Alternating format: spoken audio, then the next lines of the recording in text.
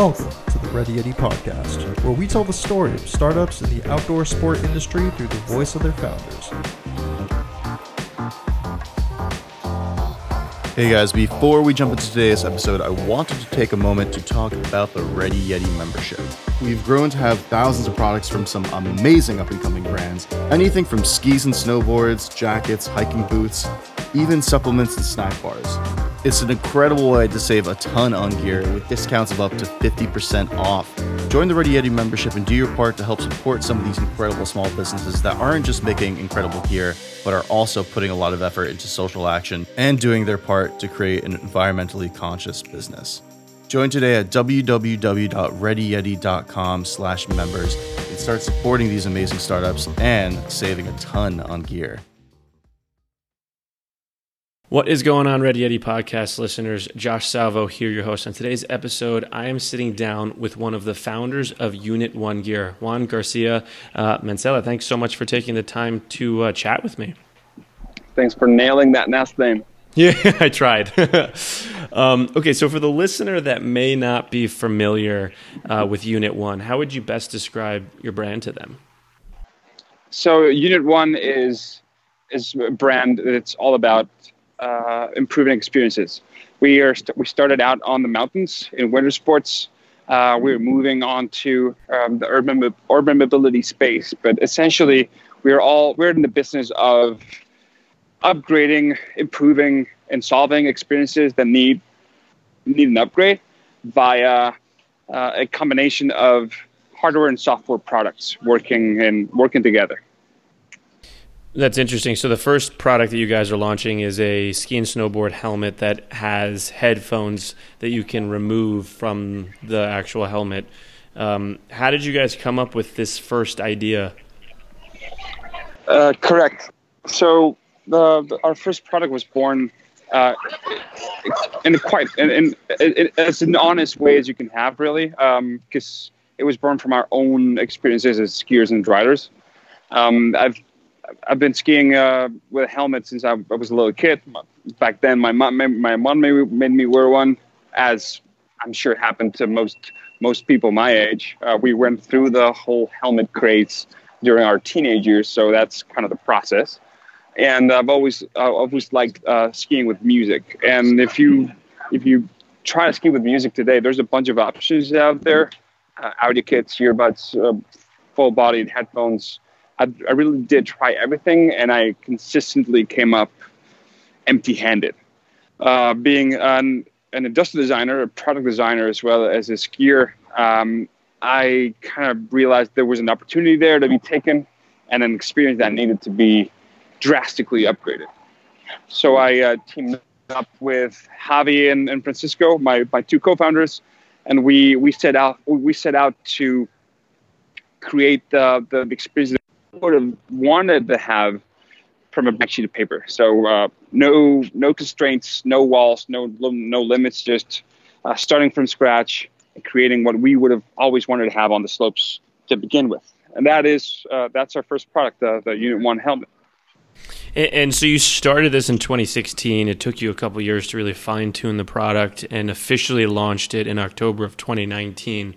What really differentiates Unit One from other options of listening to music while riding?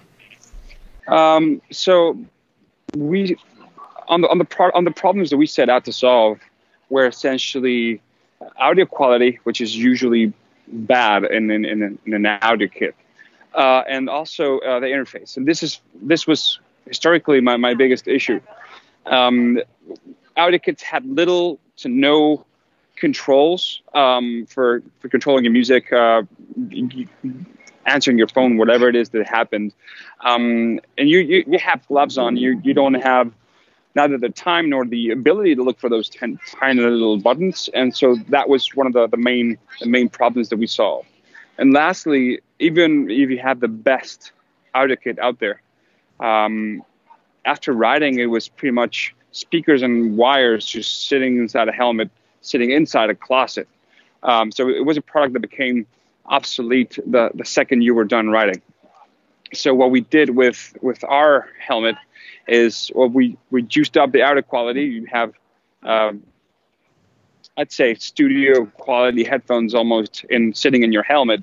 You have an interface that was designed from the ground up to be used with gloves on and to be used while skiing. You don't have, you're not going to be stopping every time you want to change tunes or pick up your phone. So that interface pretty much allows you to just cruise through every control without even stopping. And lastly, to address the product obsolescence, once you're done riding, we made those headphones removable. So once you're done riding, you pretty much take them out and you have headphones for whatever else you may be doing after. So that's the full idea. And that's how our helmet was initially born. Now, did you always know growing up that at some point you wanted to go out and start a business of some kind, or did this sort of just happen over time? It kind of dropped on me. It was I'd say it was a consequence of me wanting to create something. The business kind of sort of happened on its own. It was at that time I was working as a product designer, designing products every day. So this was really just one more product. Although it was a product that I was really close to and that I had, without knowing, I had been doing research on it for like 10, 15 years prior to that. And that's an amazing opportunity if you want to step it up to design a product. You have a lot of knowledge that you could just pour into product development. Then the business sort of happened. We launched a crowdfunding campaign early on to see if this was something worth doing in the first place, which we had amazing response to. And then after that, we pretty much decided that this was something worth pursuing, like really pursuing. And that's when we built the business and decided to mount the whole thing around this first product and give it a go. That's so interesting. Now, obviously, it took some time to develop the product. What was, did you start bootstrapping it in the beginning, or did you know right off the bat, you're like, okay, we need to secure some rounds of funding to really make sure that we do this right? Well, hardware is expensive. Unlike software, bootstrapping hardware is really cheap. In fact, the proceeds from that first crowdfunding campaign, we didn't use them. We decided that because we knew that we needed a lot of capital to start this thing up. We decided not to use those crowdfunding proceeds until we had a decent shot at that bigger capital. So even if we didn't want to, we had to at least bootstrap it the first year, which was essentially product design and product development, and also the crowdfunding campaign itself. Now, after that, we were lucky enough to get into the Lead Sports Accelerator. This is it was one of the first accelerator founded by the grandchildren of Adi Dassler. Adi Dassler, the legendary founder of Adidas. So sure. Yeah. These guys, their grandchildren pretty much set up this accelerator to kind of continue their grandfather's legacy and innovation in sports. So we were lucky enough to get in there. We spent about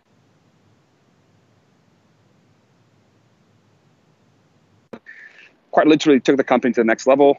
And right after that, we closed our first round of funding with the Adidas family leading the round.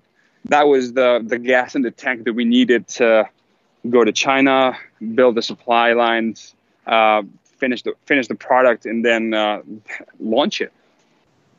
That's so interesting. So you get to the point of launching it. What was your strategy to get it out there? Were you focusing more on retail, more direct to consumer?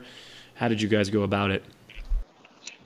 Well, the snow sports industry is, in that regard, a little, I'd say, slow moving. It's still very much retail based.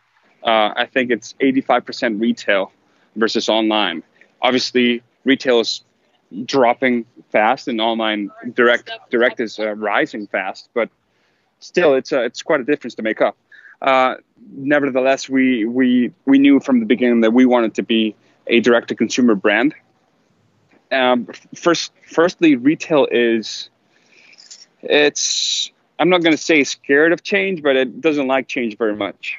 And here we are coming with, we are a new brand. No one knows about us. We have a new product that kind of defies some structures that already have been in place for years, in what could be considered a different format of a helmet. And that, to start that with retail, it's not a good idea. It's not a safe one, at least. So we knew that we wanted to be direct to consumer, mainly because we wanted to have full control of our customer journey.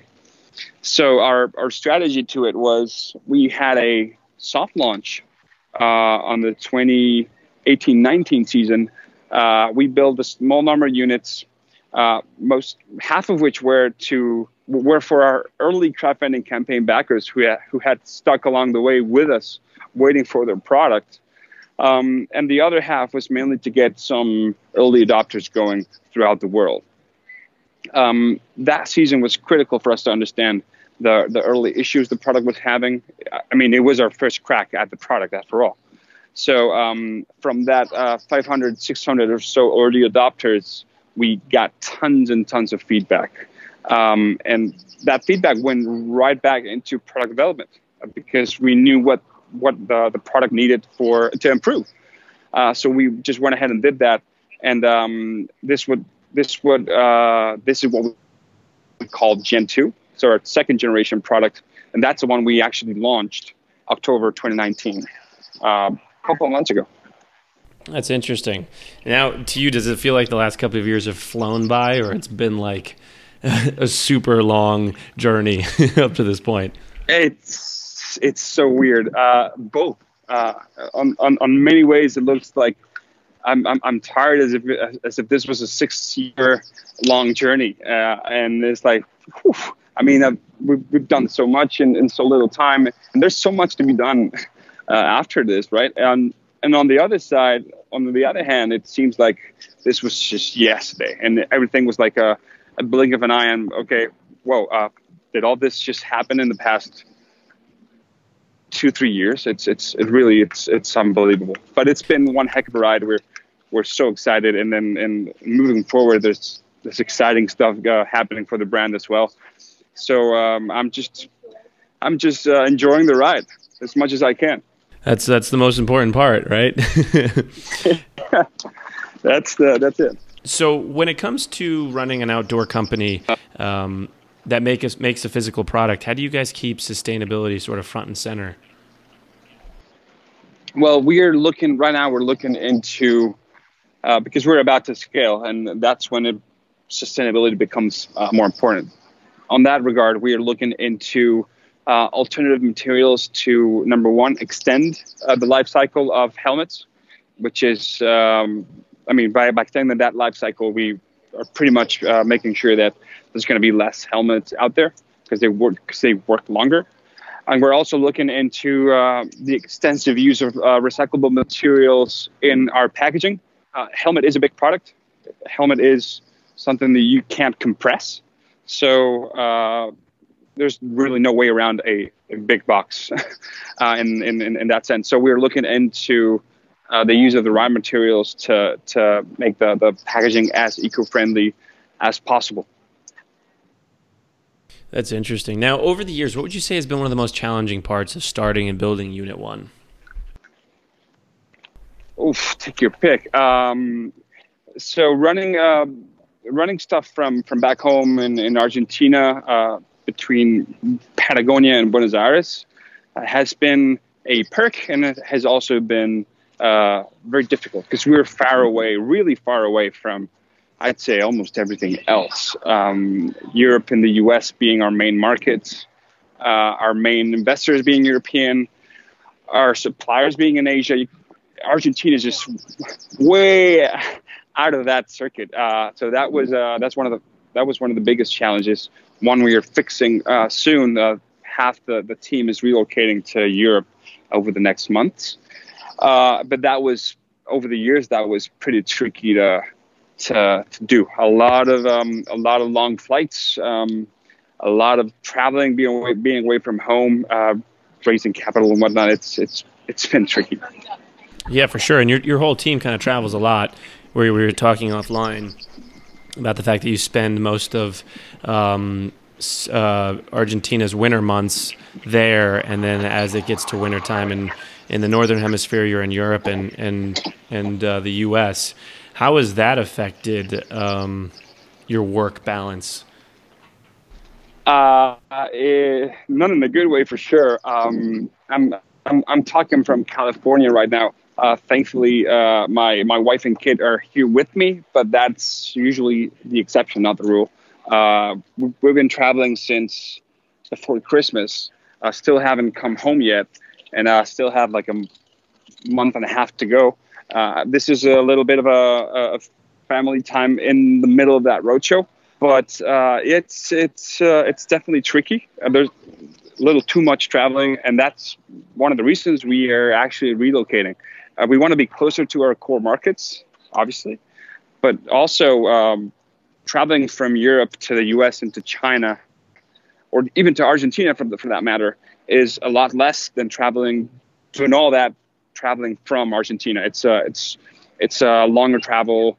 You need to squeeze more into every trip you have. It gets trickier, and then you spend a lot of time away from home, and that's difficult to scale, for sure. For sure. Now, what would you say up to this point have been some of the biggest mistakes that you guys have made with Unit 1? Oh, we did a bunch of those. As we all do. Yeah. So we, back when we closed our first round of funding, due to red tape and all the intricacies involved in fundraising, we closed it a couple months later than we originally wanted to. So we closed the round in April. We wanted to close it in December, and those months in the middle that we lost, working through the round itself, were precious to us, because having a seasonal business, snow is coming whether you want it or not.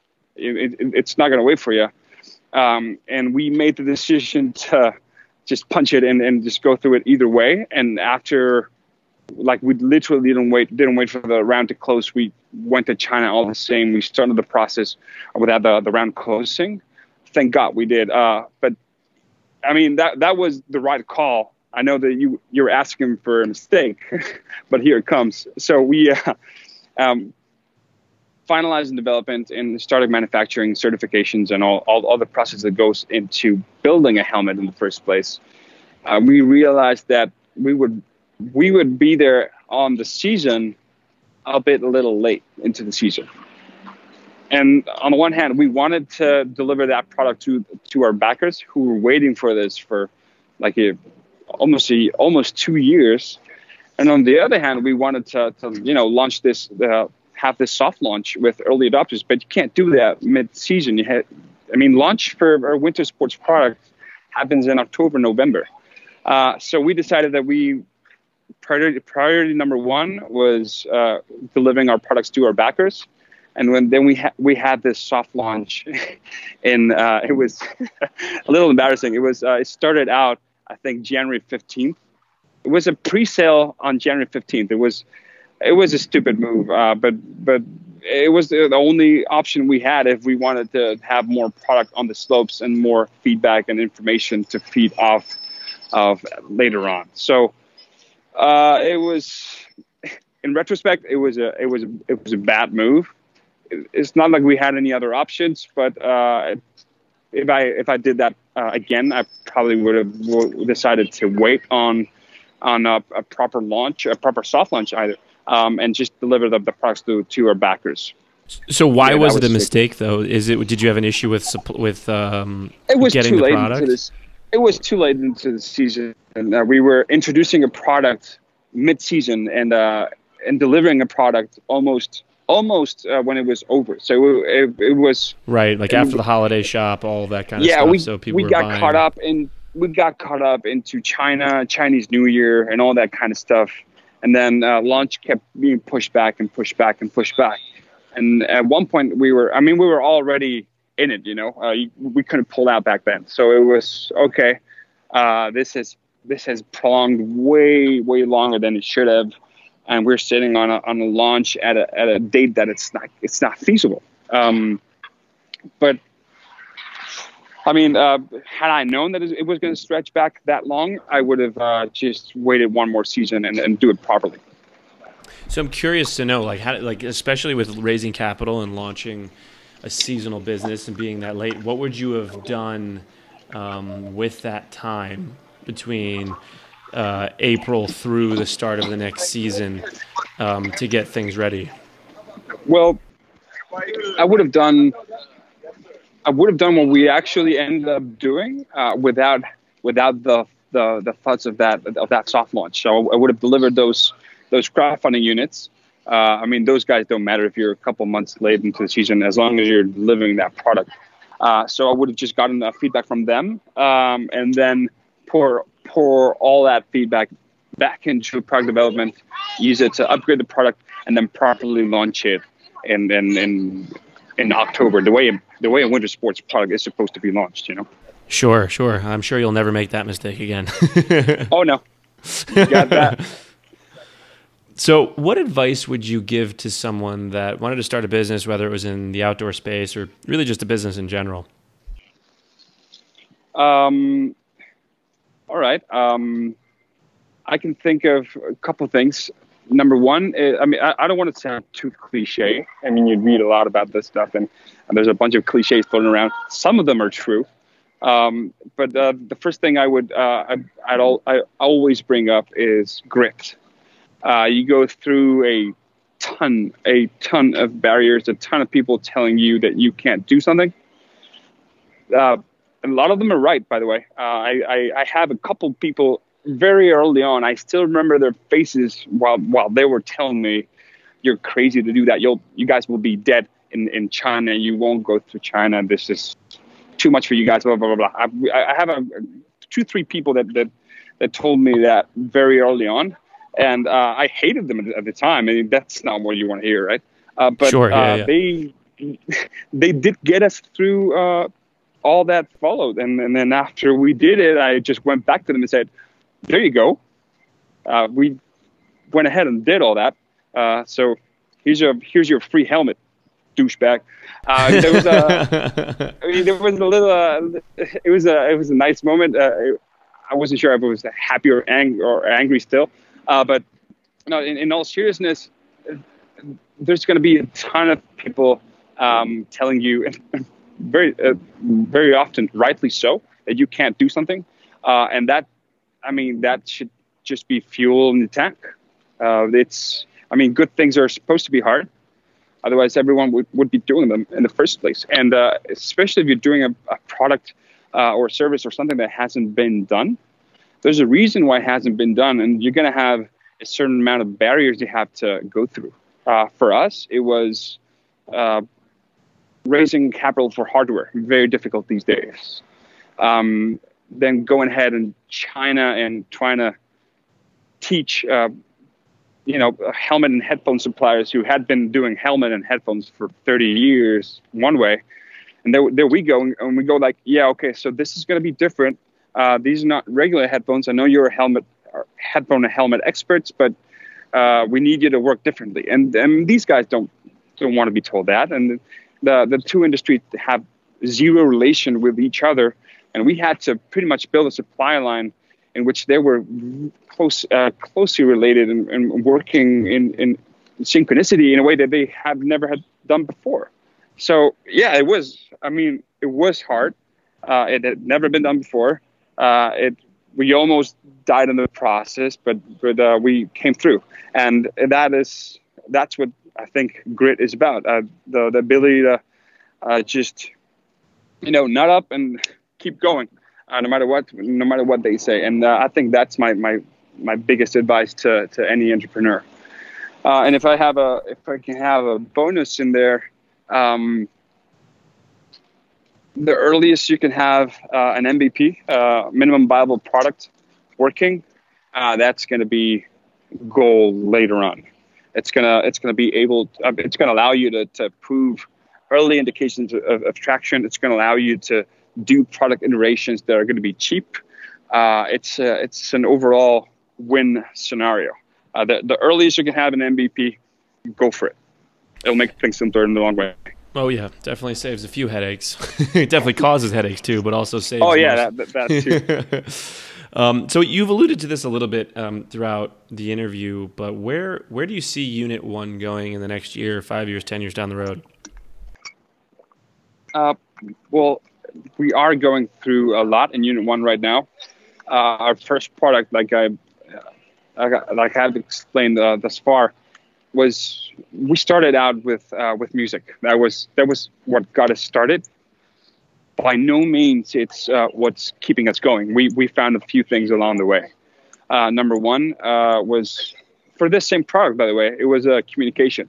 So when we launched this product a couple months ago, we decided to throw in a new feature in there that is essentially a walkie-talkie helmet to helmet. Now, we didn't know this was not part of the initial formula, and we didn't know how the audience and the public would react. But we decided, but we knew that we wanted to give it a try, and it kind of blew up. People started buying helmets in 2s and 4s. Groups of 8 people were buying helmets at once. And that's interesting. We started seeing photos of people on Instagram like sitting on top of 8 boxes. It was insane, and it was a pretty strong indicator that this was something that was worth looking into and doing better. So we're rehashing the product line in favor of communications, which is super interesting. Because it appeals to a much broader audience. Maybe 2 out of 10 skiers or snowboarders listen to music. But everyone that skis or snowboards does so in a group every once in a while, in a family. Skiing and snowboarding these are social sports. You want to enjoy them with someone. And communications on the slopes are tricky, very tricky. I come from a family of 5 brothers and sisters, all skiers. We've all skied together since forever. And there's not one day that someone doesn't get lost or someone misses an exit or sure, can't find my little brother. It happens all the time. Or think of a ski school scenario. Think of your powder crew of 8 crazy guys that go into the backcountry. There's a ton to be done, really. And we're betting hard on communication on the winter sports side. Now, since we've discovered that we are pretty good at hardware and solving problems through hardware, we are moving on to the urban mobility space as well. This is part of a much bigger development. We're actually raising around right now. I'm speaking halfway through the fundraising roadshow as right now. And part of this round is for us to grow this vision really to another level. We are turning this initial product that we have on winter sports, we're turning it into a full hardware/software ecosystem, through which we reinvent a couple of experiences in the slopes, but mainly focusing on safety, obviously, communication, and navigation. And those 3 issues we also want to solve in the urban mobility space. We're starting our journey there. There's going to be an urban mobility helmet coming pretty soon. And then there's going to be additional products that play well into that mix, as well as an app that brings them all together. And what you end up with is a kind of a physical/digital experience in which you can interact with the mountain or the city, slopes or streets, and you can interact with each other as well. So whoever you're riding with, that's kind of what we're trying to build, and it's way bigger than we had in mind when this started. Initially I just wanted to have a better way to ski with music, and here I am talking about reinventing the winter sports experience via a hardware software ecosystem. So this has definitely grown along the way, and I'm happy it has, because this is a much bigger picture we're trying to paint, and a much broader problem that we're trying to solve, really. Yeah, for sure. It's kind of interesting. You bring up a really good point. When you start a business, you really have no idea what its potential is. And even a few years in, you still have no idea, right? Because it's going to keep evolving as time goes on. And I think that's one of the coolest parts about building a company is just seeing how it evolves and changes and all of the cool things you're able to do in that time. It's definitely exciting for sure. And I'm totally intrigued to see what you guys do going forward. And for anyone who's listening to this episode, before March 3rd, you can actually enter to win a Unit 1 helmet along with a full ski and snowboard setup. Just head over to ReadyYeti.com for your chance to win. And with that one, I want to thank you so much for taking the time to come on the podcast, share your story and the story of Unit 1. And I'm just excited to see all the things that you guys do in the future. Thank you for having me, Josh. It's been a pleasure. If you enjoyed today's podcast episode, then we would be incredibly appreciative if you could log on to iTunes and leave us a quick review. This really helps us get noticed by other podcast listeners like yourself. And if you know anyone that would benefit from this episode, then please share it along. Well, that wraps up this episode of the Ready Yeti Podcast. We'll catch you guys next week.